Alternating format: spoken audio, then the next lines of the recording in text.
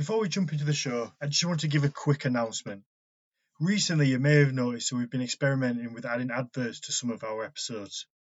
Now, this isn't something that we necessarily want to do, but unfortunately, to be able to take the podcast to the next level, it's something that we have to start exploring. At the moment, myself and Matthias record the podcast as a hobby. We also have an amazing editor, Shan, who edits every episode, and he has been doing so for free. However, we feel that we are now at the peak level where the podcast can go without having some sort of revenue to be able to invest in better equipment and pay staff. We understand that adverts can be annoying, so we will do our absolute best to keep them to a minimum and also keep them from being too intrusive. We'll also try to choose adverts that are the most relevant to you guys as the listeners. For those of you who really dislike ads, we will be looking at having ad-free versions of every episode available on Patreon. We'll also be looking at having video episodes and bonus Q&A episodes for those who support us on the Patreon platform. We really appreciate you bearing with us whilst we just try out these different avenues to find out which one not only works for us, but also works for you guys as the listener. Thank you for supporting us and thank you for sticking with us. This episode of the podcast is also brought to you by my company, Horns of Odin. Horns of Odin is a husband and wife run business based in what would have been the heart of Viking Britain, Yorkshire. We specialise in drinking horns and horn mugs, which are entirely handmade by me in our own workshop. We sand, carve and polish each piece before lining the inside with a food-grade beeswax. All horns and mugs can now be customised by adding a copper or brass rim, or by adding a name in either English or runes, or you may wish to add both. We're offering listeners to this podcast an exclusive deal of anything store-wide. Simply use the code HORNS10 at checkout to save yourself, you guessed it, 10% off your order. Head over to www.hornsofodin.com to check out our extensive range of products. Right, let's get into the show.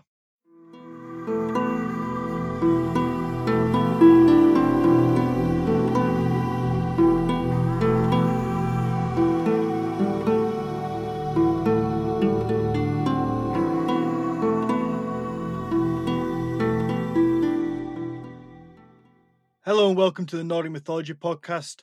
I'm Daniel Farron, co-owner of the company Horns of Odin, and I'm joined as always by Dr. Matthias Nordvig. Hello.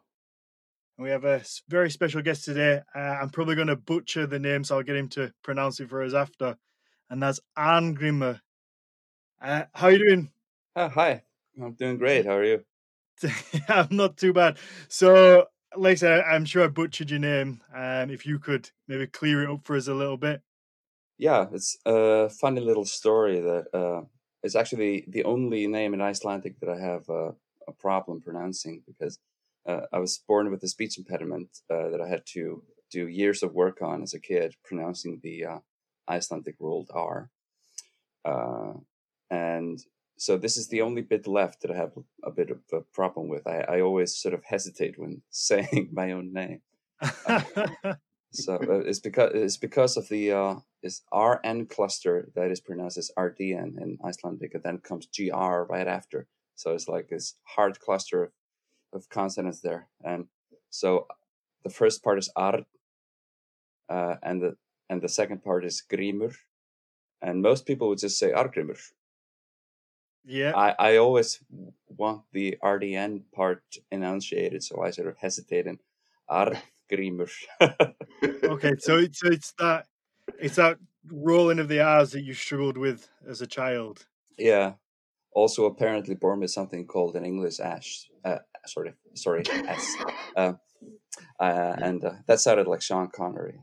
Ash. So yeah, I guess us Brits kind of lost the ability to roll the R's a long time ago. I know I struggle terribly with it. You know, actually, the R is like the letter that we Danes we hate. We completely obliterate it. It does not exist in Danish any longer. Only in like the beginning of words, like the word travel, reise. Right? We still have a little bit of a, but aside from that, just get rid of it. Exactly. You're so lazy. You look Matthias Novi. Exactly. Well, I've been practicing the Icelandic R, so I think I can say Arngrimur. Was that Yeah, okay? Yeah. yeah, that's pretty good. Yeah, I'm probably just gonna kind of sidestep saying your name the whole episode now. So when is that sound, that rolled R, is that obviously it's quite common in Icelandic, I assume now. Is that something that dates all the way back to Old Norse? Is that something that appears all the way back there? Yeah, as far as I can tell, it does. Actually, that R is the oldest R that humans have. Like that is the oldest way to pronounce an R, as far as I know. Um, the that laryngeal R that like ends up somewhere down in your throat that the Germans and Danes and French have. That is actually a relatively new invention that comes from Paris. I think from the 1700s is when they start pronouncing the R's that way because it sounds cooler or something like that. So you can sort of like draw like a circle around Paris in a certain diameter where that weird R um, Yeah. is active, and outside of that circle, it's still the dental R, the Icelandic rolling R. Mm. And then of course, I mean, I'm not a phoneticist as such, so I don't know everything about phonetics, but then you also have that weird American R. I'm not sure that's the same. It sounds different to me, but I'm not sure. So Yeah, yeah, and then in several words they also just drop it, like February. yeah, that's true. Yeah. I mean, so do we know why that kind of disappeared? Is it just a case of humans being lazy? With the dental R. No, to say like in English, I will never roll an R. There isn't a word that exists in my vocabulary where I would roll an R. So obviously, with it being the rolled R being the oldest, is there a reason why now that's just, especially in like the UK, it's just completely gone?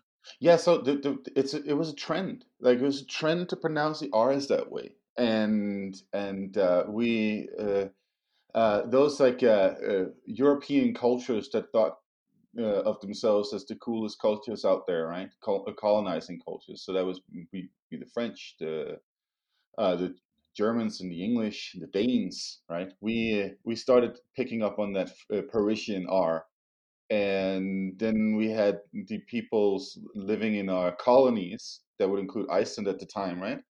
Yep. Start pronouncing those R's the same way, like literally, like the rolling R would be considered in a like Danish imperial context. The rolling R would be considered lower ranking, or something. You'd be made Mm. fun of if you rolled your R in Copenhagen if you were in Iceland, that kind of shit. So yeah, no, it's Yeah, that's how it came about.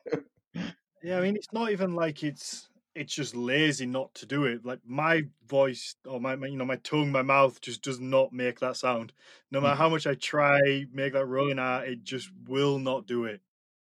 Yeah, yeah, I had to work for mine, so it's Is it a case of that if you just practice and practice and practice, then you will eventually be able to do it again? I mean, I guess, is that just what you did as a child, was just practice? Practice makes perfect. yeah, I mean the sound came out right, but my tongue escaped my mouth while I was saying it, so I kind of looked ridiculous while I was talking. Uh, I remember my schoolmates, they didn't make fun of me, but they asked like, "How do you do that? That's pretty neat," you know? That's cool. Yeah. So I finally, uh, I think I was 12 when I finally dropped my old ways of speaking and just decided to really just keep my tongue in my mouth while speaking. So You know what? It's the same with me and S's. Like I when I was a kid, I had a huge lisp when I was saying an S. mm, And then slowly over the years, I've learned to keep my tongue in my mouth when I say S's. So, yeah, there's always, some practice that comes with speaking languages, I guess. Um, Even your own.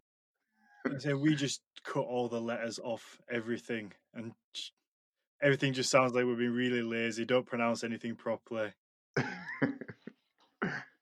So, Arngrimur, tell us a little bit about yourself. Obviously, you've done a lot of training, a lot of studying.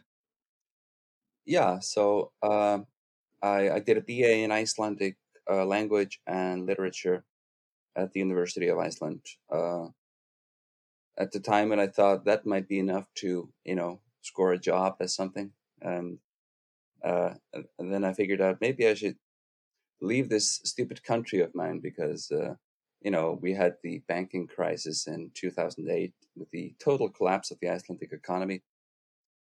And so in 2009, I discovered the marvel that is Aarhus in Denmark and the university Yay, there. my hometown. Yeah, and I decided to move there in the following year. So I just figured I thought, what do I have to do to finish my BA so I can move there next year? Turns out that was a lot. I had finished less than half of my degree. So I finished, I think, 98 ECTS in a single winter, which almost killed me mentally. For the sole purpose of moving to Denmark and enjoying life in my newfound paradise. I think 98 ECTS, that corresponds to like a year and a half of like Yeah, work at least, right? Yeah, exactly. yeah. So that's pretty impressive. It's a lot of work. Yeah. Yeah, I was near breakdown at the end, but it worked out, and I moved to Denmark to start my master's. I think formally I have a master's in Scandinavian languages and literature, which actually also means that I have a teaching permit in Denmark in high schools, which Yeah, is interesting absolutely. because I don't have one in Iceland. No, I technically, yeah, you could get hired to teach Danish. Yeah, exactly. I have a master's in Danish. Wow. So what was Denmark like? You just called it a paradise. Now, Matthias always downplays Denmark on the podcast. He makes it out to be this kind of grey, drudgy place. Yeah, it's sometimes it feels like, I don't know, London in the 70s or something. Nah, okay, just kidding. But no, it's I sort of have a love-hate relationship with Denmark. I really like so many things about the country. But I don't really enjoy living there for some reason. So, and I've done that a few times. I lived there for a year doing all my courses in my master's program. And then I moved to Iceland again and wrote my dissertation here. And then I've been there twice for a combination of like 7 months as a visiting scholar in Copenhagen. And I really enjoy going there. And actually, it's one of the first places I'll revisit once this coronavirus thing is out of our way, if that ever happens. Yeah, if that ever happens. Yeah. And actually, my favorite hat store is in Copenhagen. I have several hats from there. That's that. I don't think I've ever heard anybody ever have a favorite hat store. So I'm gonna have to ask you about the hat store. What? It's called Petit Gas. It's on Købmagergade in downtown Copenhagen. The reason I particularly like it is that it's really small and it's really old. I think it was founded in the early 19th century, and the owner is really knowledgeable about hats, and he has a good range of Italian Borsalino hats, which are my favorite. Oh, okay. I'm with you. I have 4 of those. Right.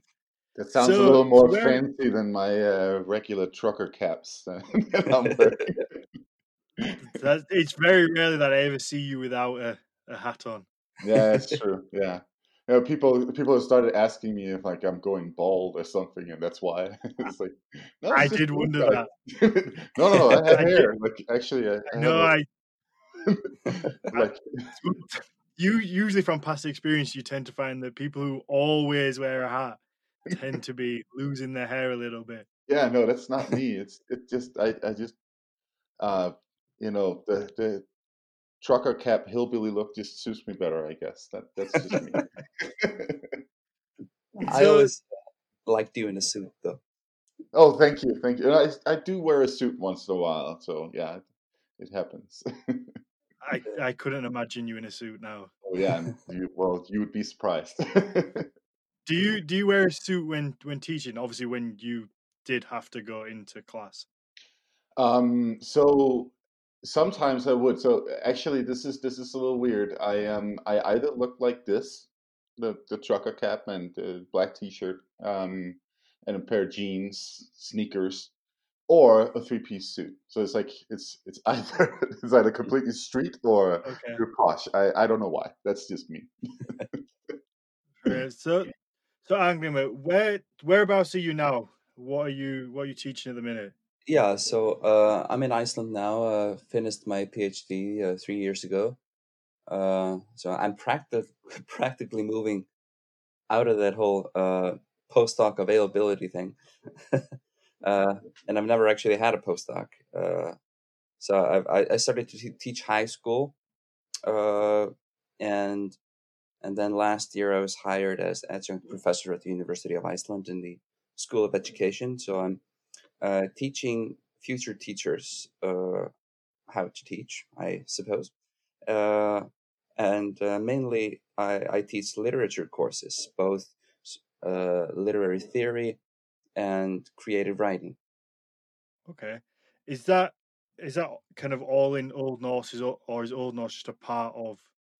It's a small part of what I teach. I most of uh, my classes are for modern literature, and there's only Okay. one course in the education school that is specifically for sort of pre-modern literature, and so there I get a free reign of my uh, lovely, Old Norsey things.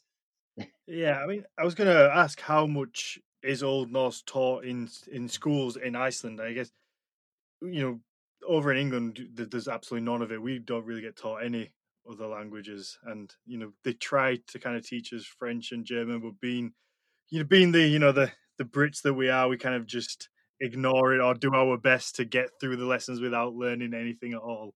Yeah, they don't make you read, Geoffrey of Monmouth or something like that.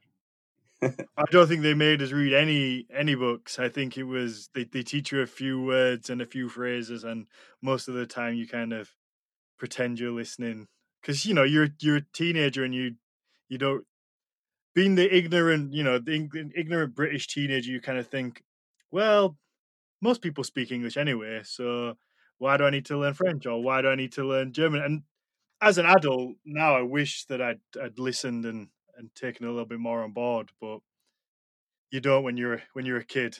Yeah. There's always Duolingo, right? Yeah. We should do an Old Norse Duolingo. Yeah, yeah.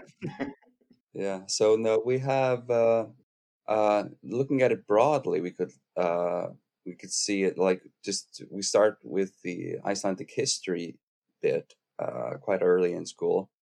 Um, and when I was in elementary school, we did I think 3 years of quite intense Icelandic medieval history. Um, and then in the 10th grade, usually kids read their first Icelandic saga. Okay. And they get a modern standardized spelling version, but it's still Old Norse that they're reading. And they, of course, complain about the language because it's not really their own language. Uh, and the words don't mean the same thing. So they have these school editions with footnotes with like, yeah, so this word actually means this, and they're like, why can't we have this in modern Icelandic? They complain, and the teachers then this is practically modern Icelandic. It's not. That's the funny thing. Like I mean, we all know that standard sort of like tourist thing that you get, right? Like modern Icelandic is like almost the same language as the language that the Vikings spoke, or something like that, right? Yeah. When you That's apply that's what I Iceland was there. going to ask, because that's the one thing you hear over and over again, especially I've heard it more times when people are talking about runes, and they're kind of like, well, if you want to translate it properly, you've got to translate it to modern Icelandic, and then from Icelandic then into runes. That's So I was going to ask, how close is that to the truth? Well, it's the closest living language to Old Norse. Okay, how close is it? I mean, it's the pronunciation is totally different, but we can read it pretty well. It takes training, of course, um, and then of course, usually when you have rune carvings, they're in an even older language that is quite alien to us. Uh, it takes quite some expertise to understand rune carvings, like in Denmark. I, for one, really, I don't read runes, for example. Uh, we have runologists for that, like Maya Beckwell. Yeah, Maya. Yeah, yeah. She's a great runologist. So a little bit of a background information here. Arngrimur and I, you know, Arngrimur mentioned that he's been in Aarhus and so on. We studied together, and of course we studied with a bunch of other cool people. And yeah, Maya, as you mentioned, is one of the other cool people that we studied with at some point. Yeah. But um, since I just had to put it in there, that since you mentioned that Icelanders boast about their language being so close to Old Norse and all that, there are two classes in the Icelandic BA program that have the highest number of dropouts. It's basic literary theory and and Old Norse, the language Okay. course. Yeah, I think maybe those like stories about how the Icelandic language is so close to that Old Norse language, maybe makes gets you a little disappointed or disillusioned if you think that it's going to be an easy ride taking an Old Norse course. Yeah, Yeah, I mean that's kind of what I think, or what I thought. I mean, let's for example say when we were in school and we were kind of in English class, they would give us Shakespeare, and it would be in Old English and then in Modern English. But you were able to read the Old English still, or pick out certain words and make get the gist of it and kind of be able to decipher it. So I kind of just assumed that that was the same with Old Norse and Icelandic, that it was close enough that if you were Icelandic, then you would be able to kind of read it and make sense of it. yeah, it's similar, I think.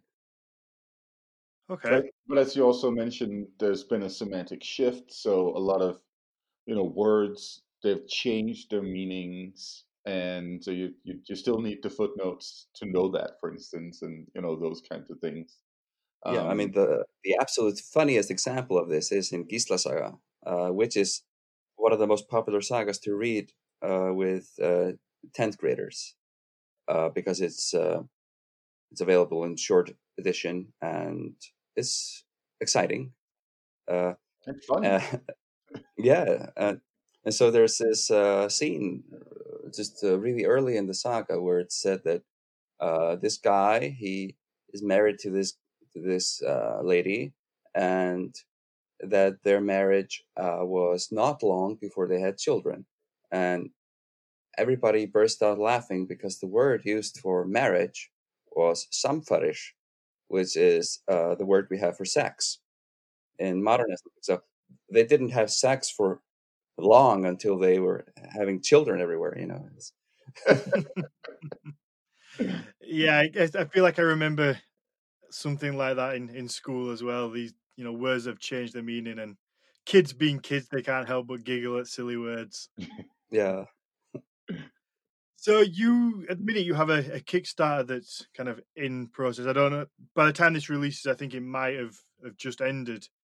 And if you want to just tell us a little bit about it, I had a look at the campaign page today, and it seems really interesting.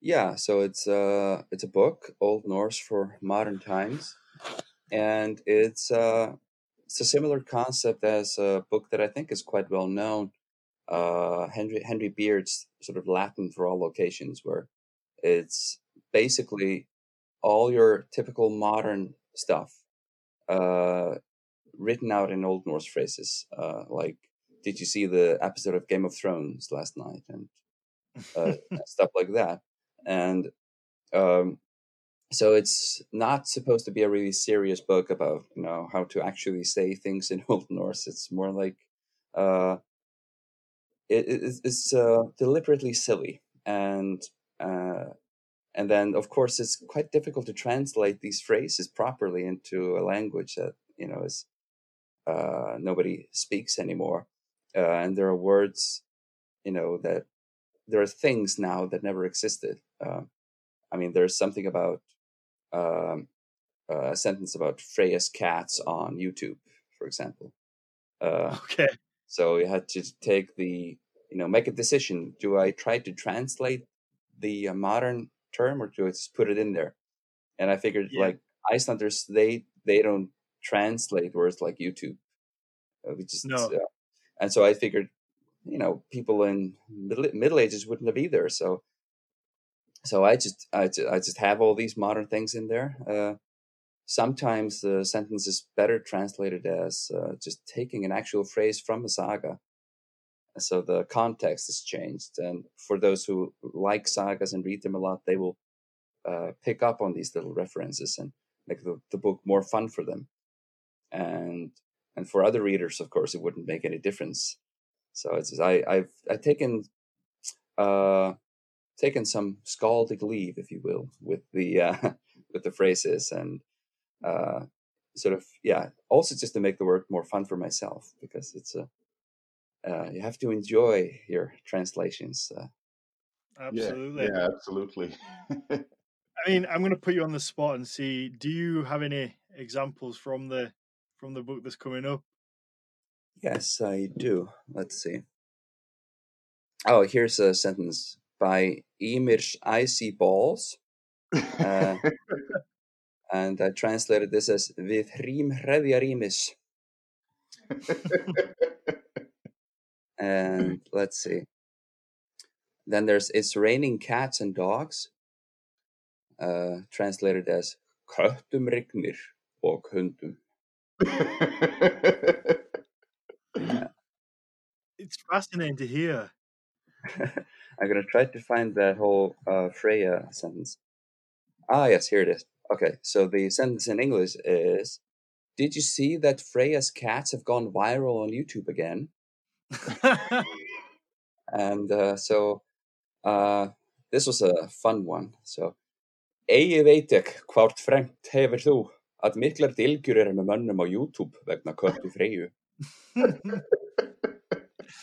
I always find something quite comical about when you see a translation and there's just an English word or like a company name stuck in there. So, I mean, I assume those translations weren't a quick thing either. I imagine it takes a little bit of time to translate something like that. Yeah, I have to put yourself in a certain frame of mind. Although I am in a bit of a practice, because for the last few years I've been working, although really slowly, for Michael Everson at Evertype on the Old Norse translation of Alice in Wonderland. Okay. And that is an intense challenge, because you have to first figure out what sort of saga style you want to go for. And so I tried several, and I've sort of wound up with sort of the hagiographic style for some reasons, and I think it's quite funny. But if I hadn't been, doing this on the side, it would have been, way harder to get into this all of a sudden. Right. Okay. So, you gotta just give me a lowdown on that one. You decided to translate Alice in Wonderland into the hagiographic style, so that's the saints' lives that you know the Yeah.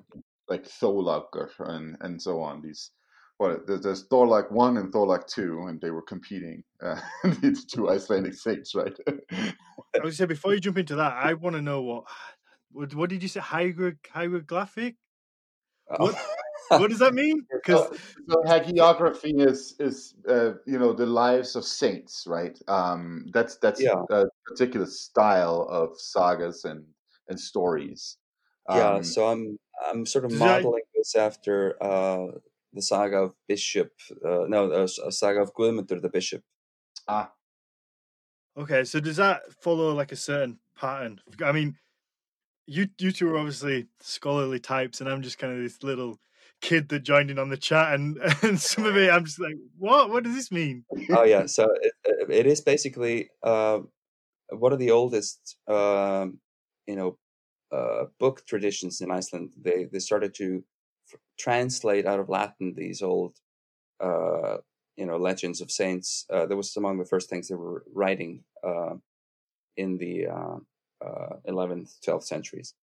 in Europe And in then they, general, I mean that style of literature is one of the oldest types of literature in Europe that's still in existence. yeah, and then they started to make their own. Like, hey, we have some cool Christians here as well, and and then they wrote saints' lives of a few of the Icelandic bishops, and then they of course tried to get them properly acknowledged as saints. And I think they finally succeeded with Þorlákur only in maybe the 90s. I mean, the I think so. 1990s. Yeah, I think up Uh, until the 20th century, the only actually acknowledged saint in Scandinavia was Saint Knut, the yeah, Danish king who got killed in the church in Odense. What, in yeah, 1080 something? I think it was 85. yeah. I can't remember. And now we finally also have one of our own. Yeah. And even though we have been violently Lutheran since 1550, when we beheaded the last Catholic bishop in Iceland, and some of his sons, just for good measure. Uh, That was the Battle of Söderfeld, right? yeah. And then even still, we always celebrate Thorláks Messa, the Mass of Saint Thorlákur, every year. Which is, I mean, Icelanders are weird, and they don't really know anything about their own Christianity. I mean, ask somebody about doctrine in Iceland, they're like, I don't know, maybe just be kind and show the other cheek and Jesus and something. So I mean, I think that's most so people, man. yeah, Yeah, I think it certainly is. exactly. But yeah, so this you were asking about Alice in Wonderland. So that's it is. I don't know if you heard about this. This is a huge project that Evertype has been working on for many years now to translate Alice in Wonderland into every single known language, including dead languages. Um, Wow.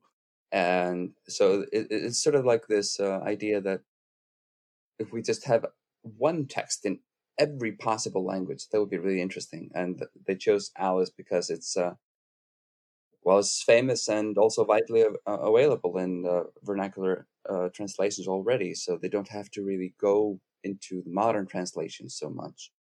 Okay. Mm, yeah. And it has been translated already into like Old English and I think Hebrew and many, many, many languages. I would And love to read it in ancient Hittite language, something like that, Sumerian. So I mean, how long does something like that take? Because it's not a small book. It's not it's not a small text. So it seems like a really big job. yeah, like Michael told me, if you translate a page a day, it might take you a year or something. Okay. But I've been working on this for 3.5 years now, and he's probably getting impatient, waiting for my translation to be ready. But it's really hard work and to just get the tone right uh, and of course, I'm not writing or translating into my native language, even though it's quite close to my native language. So it's a lot of work, So, and the spelling has to be correct as well. yeah, do you when you translate something like that, do you kind of just go sentence by sentence and work your way through it, or do you have to like look at the page as a whole and the direction that it's going in to make sure that the next sentence lines up and doesn't lose context? Yeah, that's really what I have to do. I mean, I started out sentence by sentence, like I was used to with modern translations, and then I figured out that wasn't really sustainable, so I had to just read the whole thing uh, and try to figure out sort of the overall direction I was taking it into. And I tried different saga styles, and then there's something about Alice and this whole sort of it's kind of like visionary literature. She goes into this hole, and then she's transported into this other world, and then she's led through it by her guide, if you will, the white rabbit, and then she comes out again in the end. And it's exactly like medieval visionary literature in this structure. So I, except she isn't tormented by demons and doesn't come back with scars on her backs for being, for liking married men or something like that, like in the medieval style, like Yeah, Leisla Randveig. and speaking So of visionary literature, medieval visionary literature, that's another type of literature that we know well from, well, both Old Norse literature and Old English literature. Of course, the Mediterranean literature as well. That's been my straight up my favorite type of Christian stories. And I think everybody knows Dante and his Inferno and all that stuff. That's what that really is. Like Dante is the most popular version of that, but there are so many versions of these stories out there, and some of them get really funky, especially in Old Norse literature.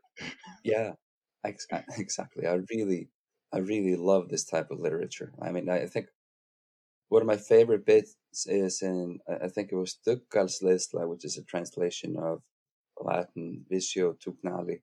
Yep, Uh, Dunstan, and I think, is his name in English. yeah, and he comes across, he's sailing, and he comes across this rock in the middle of the ocean, and Judas is sitting on it. And he only has this tiny little blanket to shield himself from the waves. And so really cruel torture. But this was actually his day off. You know, so he gets this day once a year through the mercy of Christ. Otherwise, he's being dragged through fire for Right. eternity. But this is gets to cool off on the rock in the ocean. How wonderful. Yeah, Some mercy right there. It is. I mean, to pull you back to like the translation, because I'm still trying to get a grasp of it now. How long would it take to say translate a sentence? Just any kind of generic, 10-word sentence. So, is there kind of like a time it takes to just, I'm kind of lost as to how it all works. yeah. First, I just in my mind I have it translated to Icelandic, and then I try to think what it would look like in an Icelandic family saga. Like if somebody was saying this sentence out loud in a saga setting, and then I write it out, and then I leave it for a while, and then I come back to it and start to polish, see if it sucks. Most often my translations suck, and then I go back to it again and fix it, uh, and then it sort of gradually evolves, and then finally, when I'm happy with it, I fix the spelling, and I sort of like, because the spelling keeps changing, and one of the most intense things they make you go through in the Old Norse class in the Icelandic VA program is sort of the variations of pronunciation and spelling, and Íslensk fornrit, the sort of primary edition of these Old Norse texts, they try to keep with this sort of tradition of like if the editor thinks that a saga is written in the 1300s, then the spelling will be made out to look like that period and so forth. And I sort of like best the language of Íslendingabók, written in the early 12th century. And I don't know why, it's just there's something about the spelling that is so old, ancient almost, and everything becomes way funnier if it's spelt that way. How much does a saga style affect the translation? I've mentioned a couple of different styles. It's kind of like a very basic layperson like myself who has very limited understanding of this this type of stuff. The tune is always the same, if it's done right, at least, because you need to be able to recognize it regardless. So the tune is the same, but then they change the words, and they, you know, what I've experienced is that it's usually as close as possible to the original meaning. Like once in a while, it gets a little weird here and there. Um, yeah, but yeah, generally.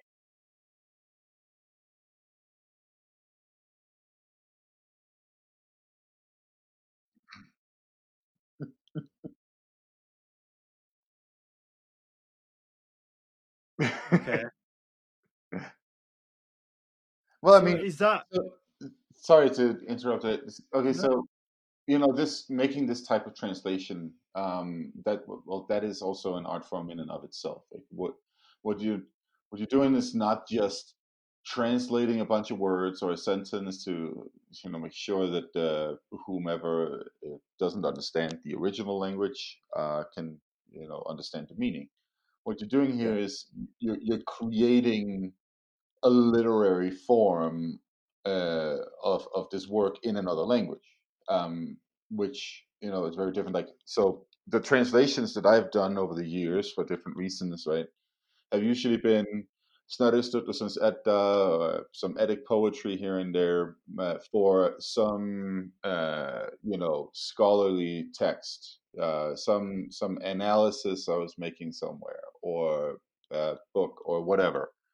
And in that regard, you know, you don't, at least I don't go through that many steps of like making the text that I'm translating, like, sexy in that other language. So, right.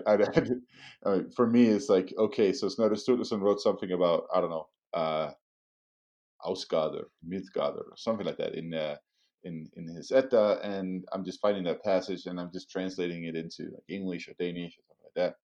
And it's just to make sure that the person that would read my article here would understand the Old Norse. So it's yeah, like there's so many more steps and there's so much more creative work that goes into making a good translation. Like the translations I do, they're not good, they're just functional, right? It's a yeah. big difference. It's same with my translations that I'm used to doing in articles, like yourself. That I just try to get across what is being said, um, and then sometimes it doesn't get across at all.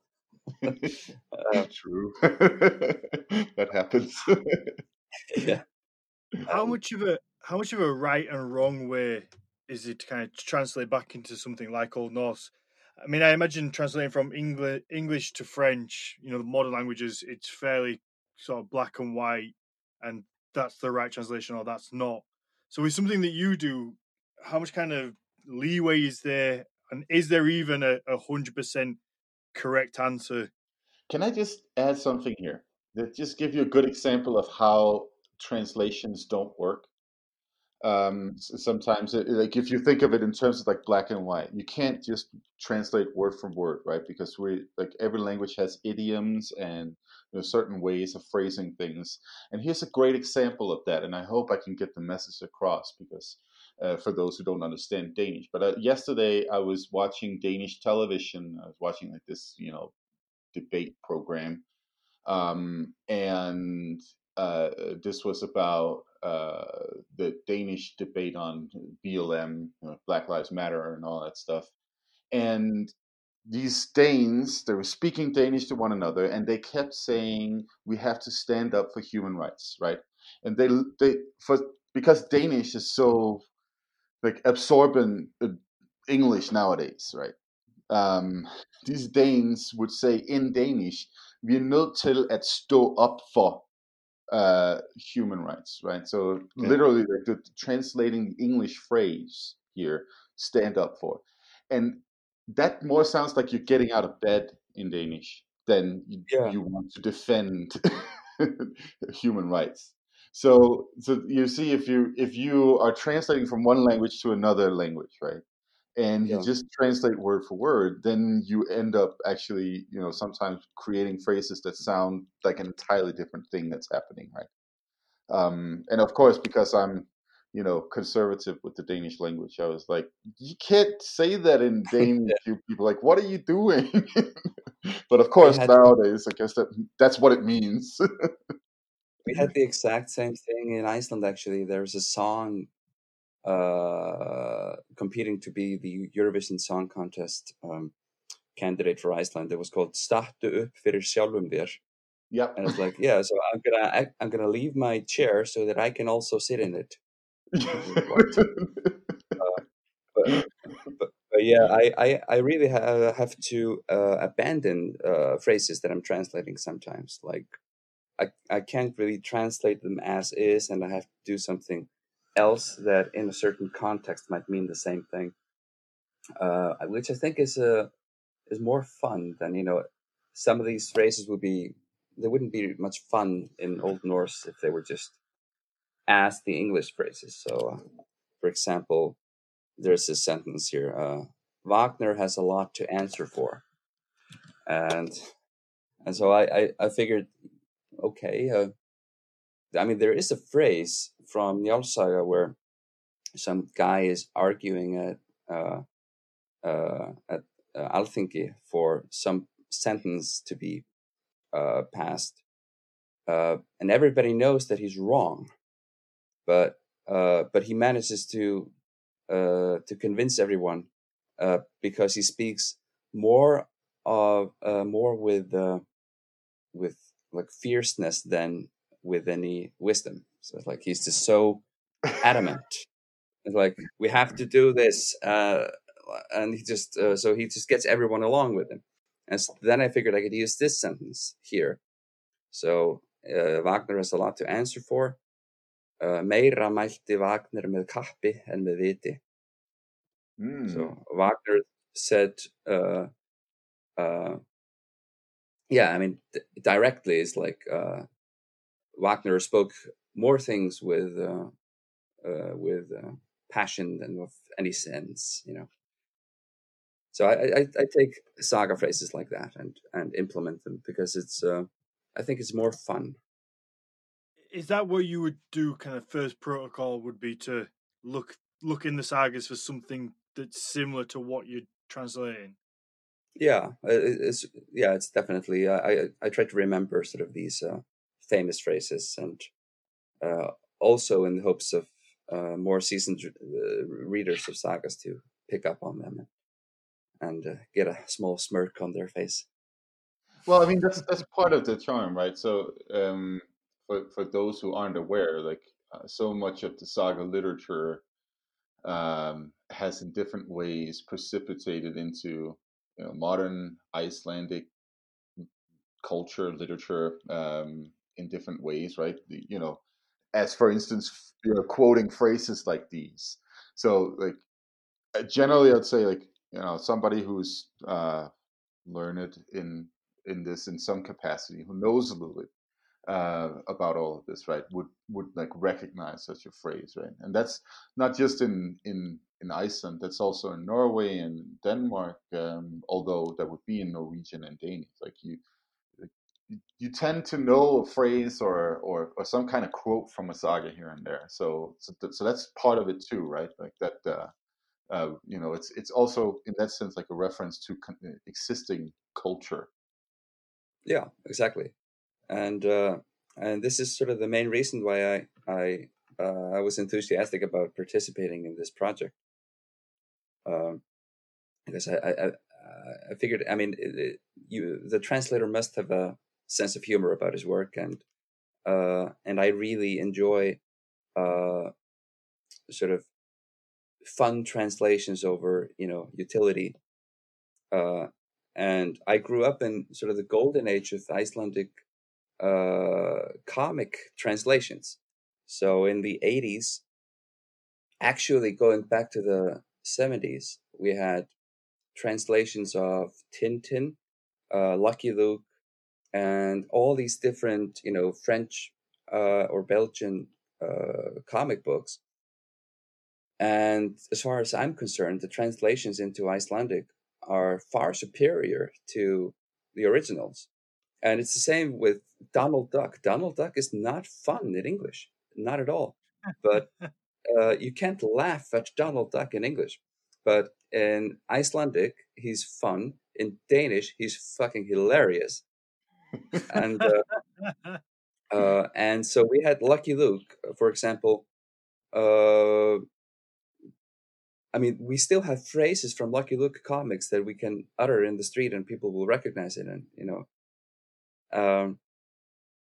and it was just these translations were so brilliant, and they were definitely not accurate.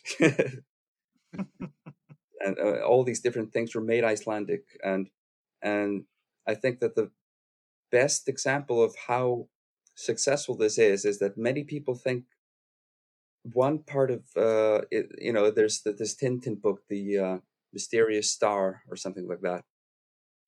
So there's a comet that comes, and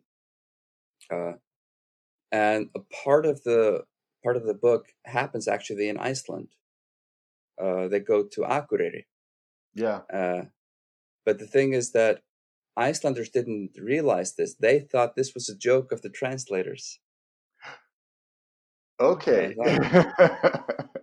But it was actually in the original. So it's such a foreign thing for me to even think about translations, just because being an English speaker, being English, it's very rare that I have to come across anything that's not made in English. Like all the Hollywood movies are in English.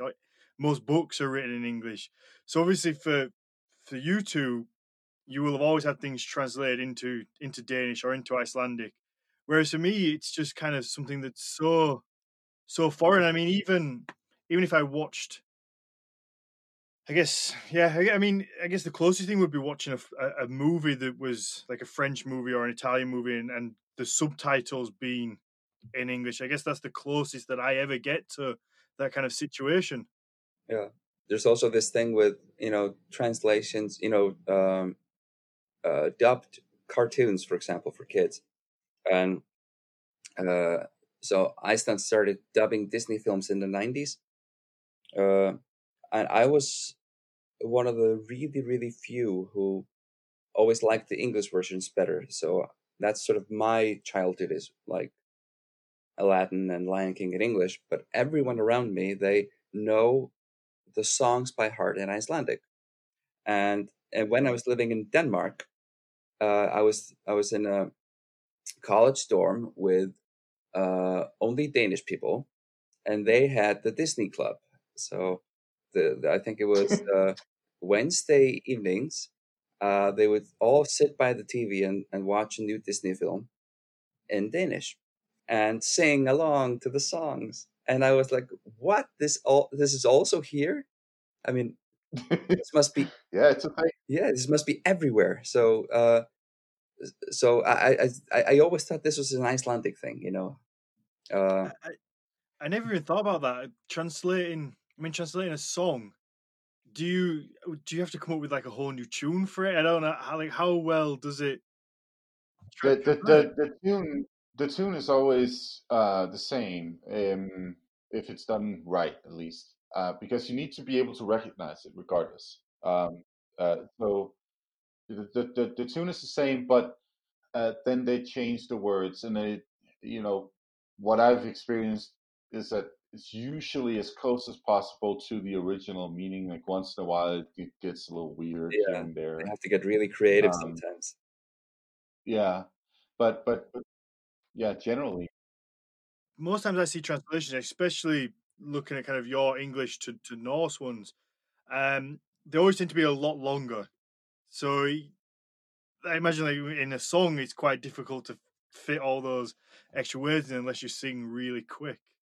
Yeah, I sometimes in poorer Icelandic translations they have to do that, and Just it's kind of like one of those adverts where they have the disclaimer right at the end, and they just say it as fast as possible, so you can't understand that you're probably gonna like die or grow an extra arm or something.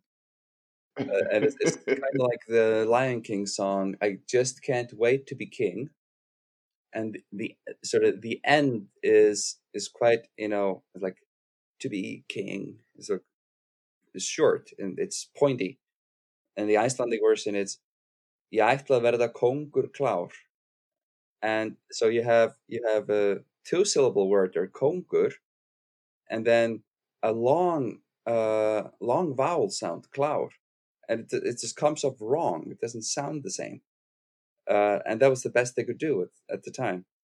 And this this is the version that most Icelanders will be familiar with. I don't even know that song in Danish. Like I know it in English for some reason. I can't explain why. I was never too much into that movie anyway. You know, and all that. Hamlet with lions. Hamlet with lions, yeah.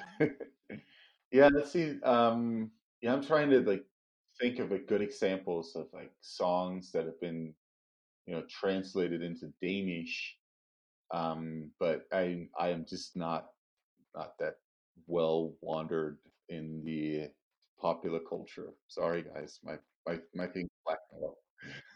It's the translation is getting less and less now as kind of more people speak English. Is that something that's kind of happening? I mean, I guess with popular songs, like just normal pop music, I assume that just gets listened to in English. They don't translate that. Yeah, and uh, and thankfully, in my mind, Iceland is more. We just put subtitles on foreign films instead of dubbing them like they do in France or in Spain. Like there was this other time living in a different dorm. I was living with like 5 people from Spain, and they always watched Hollywood movies dubbed, and and they were watching Reservoir Dogs, like with really fast speaking Spanish dub, and I was like, why don't you try the original as well? I mean, and they're like, Yeah. no, no, no, no. I mean, these are the actors that we recognize to these faces. I mean, there's always the same actor who dubs Harvey Keitel, for example. Oh wow, Right. yeah, I Yeah. didn't even think about that.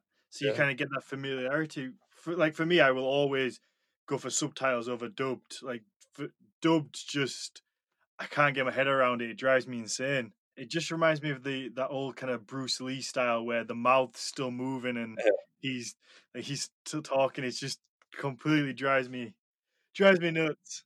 Poland has the most brilliant version of this. I absolutely can't watch Polish TV.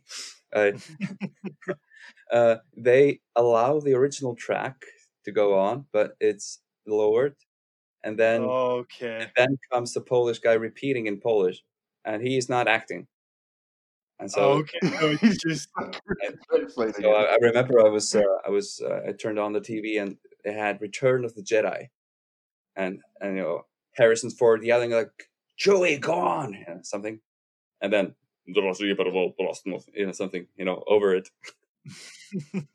just in normal spoken Yes, spoken word. and it's far louder than the original track, and your Okay. mind is just being torn into two pieces. Like, here's the Polish, here's the English, but Yeah. apparently Polish kids are used to this, and they can't. They have a hard time sometimes watching Hollywood movies that don't have the voiceover. Wow, that would it. I mean, I'm so spoiled. Just the whole ignorant sort of British person who's just like, yeah, everyone kind of speaks English, or at least knows enough to get by if I speak English really slowly at them. Also, you can't do like us, like have your little secret language in public. Oh no, that's true. But a funny thing about the weird relationship between Denmark and Iceland is that usually when there's no virus, Icelanders travel a lot to Denmark, and then you'll find them in public talking loudly about the people around them, because they rely on nobody understanding them, not realizing that half the people there are Icelandic. I was like, what? Yeah. Like, oh, what's up with that fat lady over there? God. That's so true. Like downtown Copenhagen in the summer, it's mostly Icelanders talking loudly shit about other Icelanders That's Yeah. brilliant. because they think they're all Danes that don't understand them. And then they once in a while run into a Dane that would understand the shit that they're saying about them too. It's like, wait, what? That's so funny. Oh, So Mateus tells me you've been doing some research about monsters, and I nearly fell off my chair there. If anyone wondered why my voice just shot up when I said monsters. Yeah, so Mateus says you've been doing a bit of research about monsters. Can you tell us a little bit about it? yeah. So I had this dissertation proposal that was huge, and I was going to talk about everything in it, pretty much, like supernatural stuff, all of that, and all of the monstery things, and then my supervisor said, "Yeah, that's all very good for a life project. Let's just take one chapter out of this and write about that." And so I took the monster chapter, Okay. primarily because I was at that point reading so much about monsters, um, and uh, and then I sort of looked into it, and nobody had actually written about monsters in Old Norse. And when I figured out that there are several encyclopedic texts from the 14th century that these are as far from saga texts as possible. These are like the dry, almost sciencey texts of the era, although laden with Christian meaning. They would have these geographical treatises in them, explaining the different, countries of the earth and different continents and the people living in each place. And many of them are monsters. And this was interesting. And then it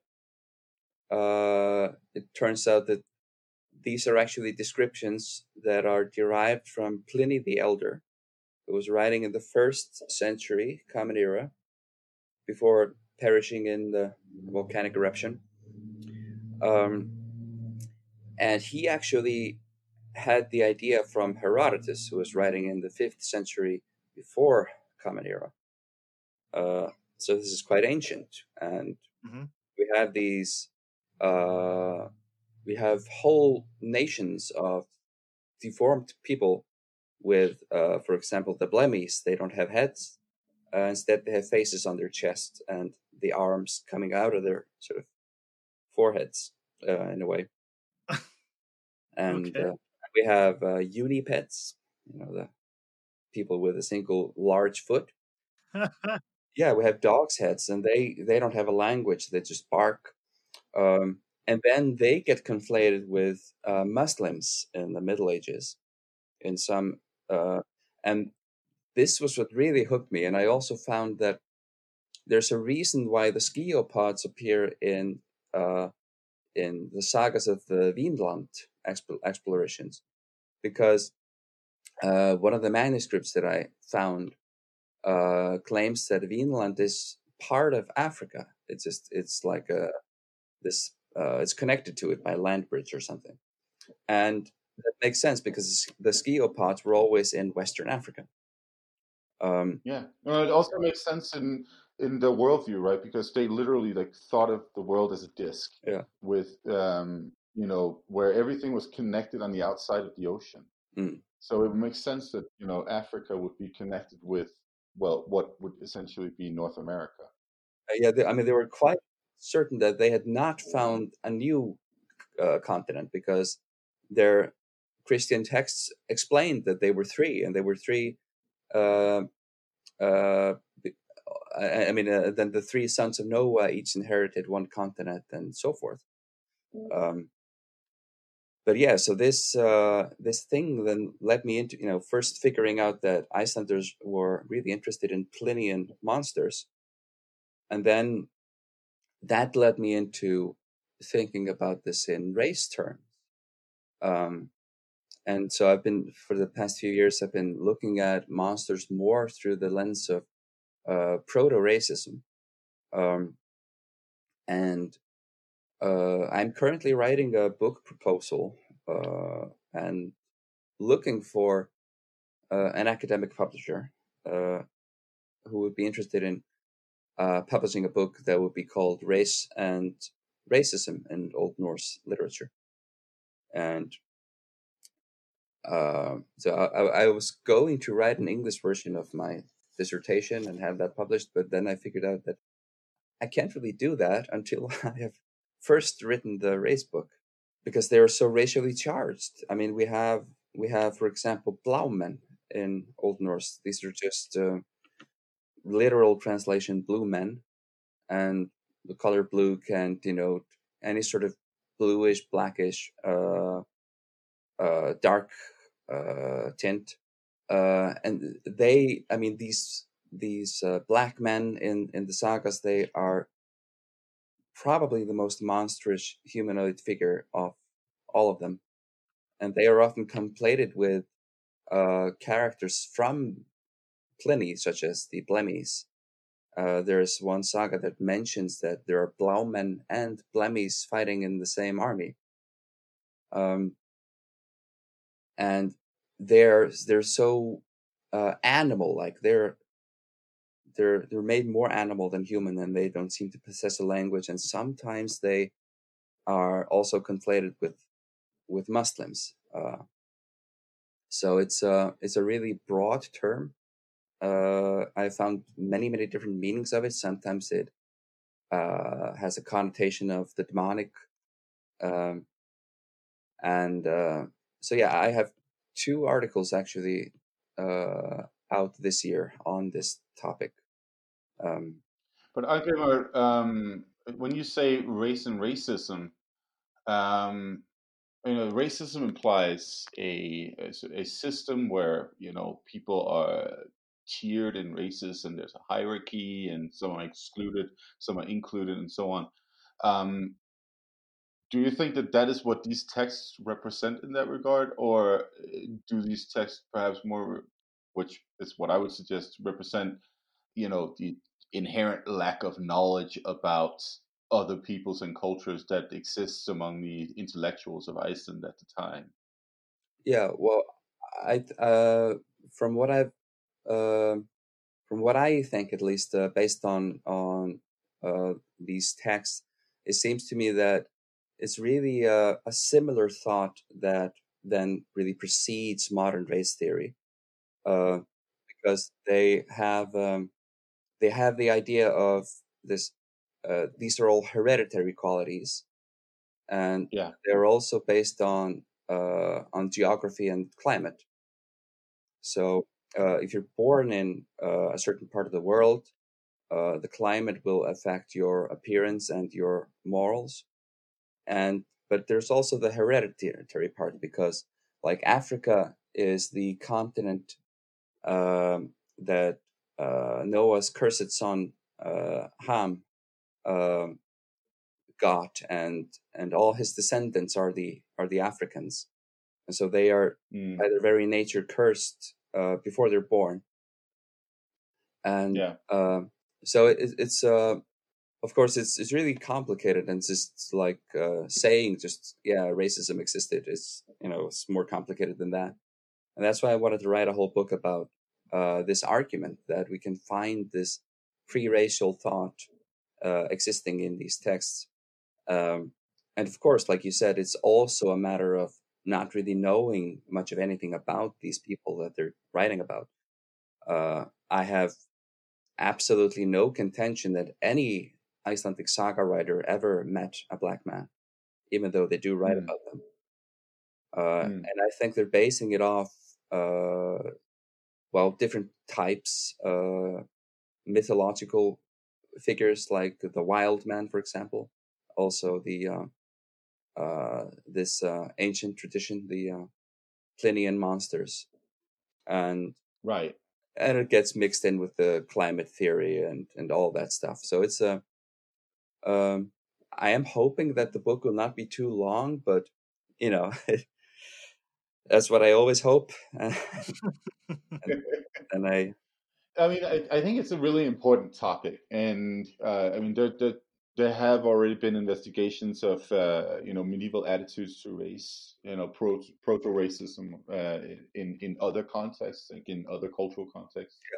I think it's an important work for Old Norse studies, absolutely. Yeah. And there's so much to explore in that. And obviously, what we are seeing when modern racism emerges with the transatlantic slave trade, what we're seeing is the application of these things that they know from those medieval texts, right? Then so it makes sense to investigate what is actually happening. How is it? How does this phenomenon exist in a pre sort of like a pre-globalized world, right? Yeah, exactly. Before the Europeans are out there colonizing. Exactly. And there are many excellent books already out, like Benjamin Isaac, The Invention of Race in Classical Antiquity, and now Geraldine Heng with her medieval race book. And Cord Whitaker just published a book. I just bought it. Like, what's it called? It was called Black Metaphors. That's right. And then I when I speak to my old Norse colleagues about these things, I have felt like there's much work needed to be done there with this respect, because it's not really a discussion that has been going on at all. It's more in Oh no, I mean, it's more in we have this tendency of thinking that Northern Europe is like untouched by all of that stuff, right? yeah. That's not really the case, though. Exactly. So yeah. So while medieval studies in general is moving into this direction of investigating these things, nothing has been done in Old Norse yet, except for a handful of articles. And of course, Richard Cole wrote his dissertation and several articles on Jews in Old Norse literature, or more to the point, the lack of them. Yeah. And so at least some of us are moving toward this now, and yeah, I think it's good. I think there are exciting times ahead of us, and applying critical race theory to Old Norse texts and see what comes out of it. Maybe we'll come to a different conclusion in the end than I have at present, but we'll just have to see. So I'm actually interested in hearing your answer to this question. So, figure like Geirmundur Helgiski, what do you think he is? So I've seen some. Uh, who was it? It's an Icelandic scholar. There's been like a couple of examples of Icelandic scholars trying to demonstrate how the Old Norse literature was actually like inclusive, and there were like non-white heroes like Geirmundur and so on. Yeah. And I haven't been particularly impressed by their argumentation here, to be honest. I can't say that I necessarily like will accept what they're saying, that these were that the Old Norse literature was inclusive. Basically, Yeah, that's kind of what I've been hearing here when they've been talking about this. I wanted to hear your opinion on that yeah. I subject. remember that. Just before you do, are you able to give a little bit more background into who that is, Matthias? Yeah, so the game of the Helgaskin, his name, his by name, Helgaskin, means hell's skin, and Hel, the goddess of the underworld, is known as like darkened skin on the one side at least. So it's taken as meaning that he has dark skin. And so the general, like at least one argument I've seen about this figure, and there's a couple of others who are also known as sort of like having darker skin in various literary contexts from the medieval period in Iceland. So Geirmundur, he's taken like the sort of like the prime example of a non-white person in an Old Norse Icelandic context, right? In the medieval period. And some have argued, oh, this is an example of like they did exist in Iceland, they did exist in Scandinavia, they were there, so to speak. And I'm not convinced by those arguments. But on the other hand, I'm not like excluding the idea either. Like it's possible, absolutely. Yeah, at least I know that Bergsveinn Birgisson has written about Geirmundur. Uh, he has been wondering why there is no whole saga of him. He's only a small character in a couple of sagas, um, and uh, maybe that sort of proves the opposite point that why is there no saga of him? I don't know. Maybe that has something to do with his origins, but no, I wouldn't go that far. But anyway, he uh, I think that he was supposed to be a half Norwegian and half Karelian, and so that I can't remember mother or father was uh, of really of Mongolian heritage or something like that, Hmm.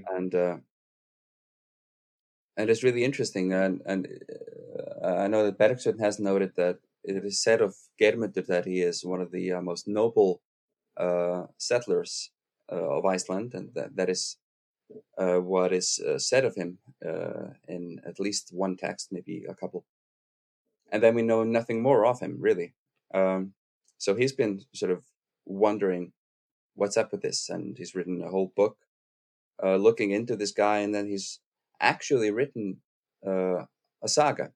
He decided to write the saga of this guy, and Okay, cool. and and it's presented like an Íslensk Fornrit edition with a Hmm. fake introduction, like a scholarly introduction, um, and then the saga is written in uh, this whole uh, of course Icelandic saga style with the proper spelling and all, and many Icelanders actually thought that this was an edition of this lost saga. So I thought that was pretty neat. Like first, write your monograph on him. Wonder why he doesn't have a saga. Then just go ahead and write the saga. Uh, but yeah, I've often wondered about this guy and his hellish skin, and at least there's nothing negative about him. But if I remember correctly, he and his brother, who shares this skin with him, they're hidden away at first because uh, the mother doesn't want the father to see them looking like that, and so she hides them away and brings in this fake kid. Like, oh yeah, this is the actual kid. So there is something about the appearance that she does not like, but was indicates that yeah, it doesn't seem like they would have a Scandinavian parent. So Well, this could also be a skin condition mm, of some kind. yeah, Um, I think as far as I remember in Finnur Jonsson's, you know, he's got a sort of like a list of all the different physical traits that are being mentioned in throughout the whole literature. Yeah. I think there are 15 or 16, 17 counts of like a skin color, non-white skin color, or something like that, that I found. So it's actually it's not just limited to those two guys. There are others who are also noted to have some of non-white skin color. Um, and if we look at it, broadly, like what kind of scenarios could we see non-whites showing up in Scandinavia and in Iceland and so on, right? I mean, there are plenty of possibilities. You mentioned, the possibility of Geirmundur having a Karelian heritage. So that could be, uh, you know, as you said, Mongolian, but perhaps more likely the Evenki, Yukagir. Mm. There's several, Asian populations in that Yeah. area, or close to that area, so to speak. It's all relative in that regard, but where there could be, Scandinavians could have, interactions with different Asian populations. Yeah. And I think that the saga show that they did. Um, Yeah, Even though, of course, the legendary sagas are not by any means historical texts, they do show uh, at least the knowledge of these people in that area, and then they are sort of denigrated to trolls in many sagas. And then they're just there sort of as fodder for the hero who just cuts them down repeatedly, and they're described as primitive people in skin clothing, and you can often just see their visible genitalia hanging, through their uh, sort of no, yeah, that's the thing. skin Yeah, breeches, and they're yeah, called trolls. Um, yeah, and I don't think that these are actually, you know, trolls like Norwegian mountain trolls or something like that. I think that this is one of the ways that dehumanization is portrayed in the sagas. yeah. I mean, we also have, well documented historical interactions between Scandinavians and peoples of the Middle East and Central Asia. I mean, we know this that Scandinavians traveled through the Russian area to the Caspian Sea and traded with the Caliphate, for instance, and elsewhere in Central Asia. We are also well aware of the fact that Mediterranean pirates found their way up through, um, the North Atlantic at multiple instances in history. I mean, there are plenty of ways in which Icelanders could have interacted with peoples who had darker skin Hmm. tones than the ones that they were familiar with. Yeah, Um, yeah, and naturally, I guess if the nature of your interactions, like the piracies, the Westman area, and so on, yeah, are unfriendly, that you would also tend to, I guess, you know, mark these peoples as unfriendly in your literature. yeah, Uh, definitely. so yeah, but yeah, no, it's a really interesting subject.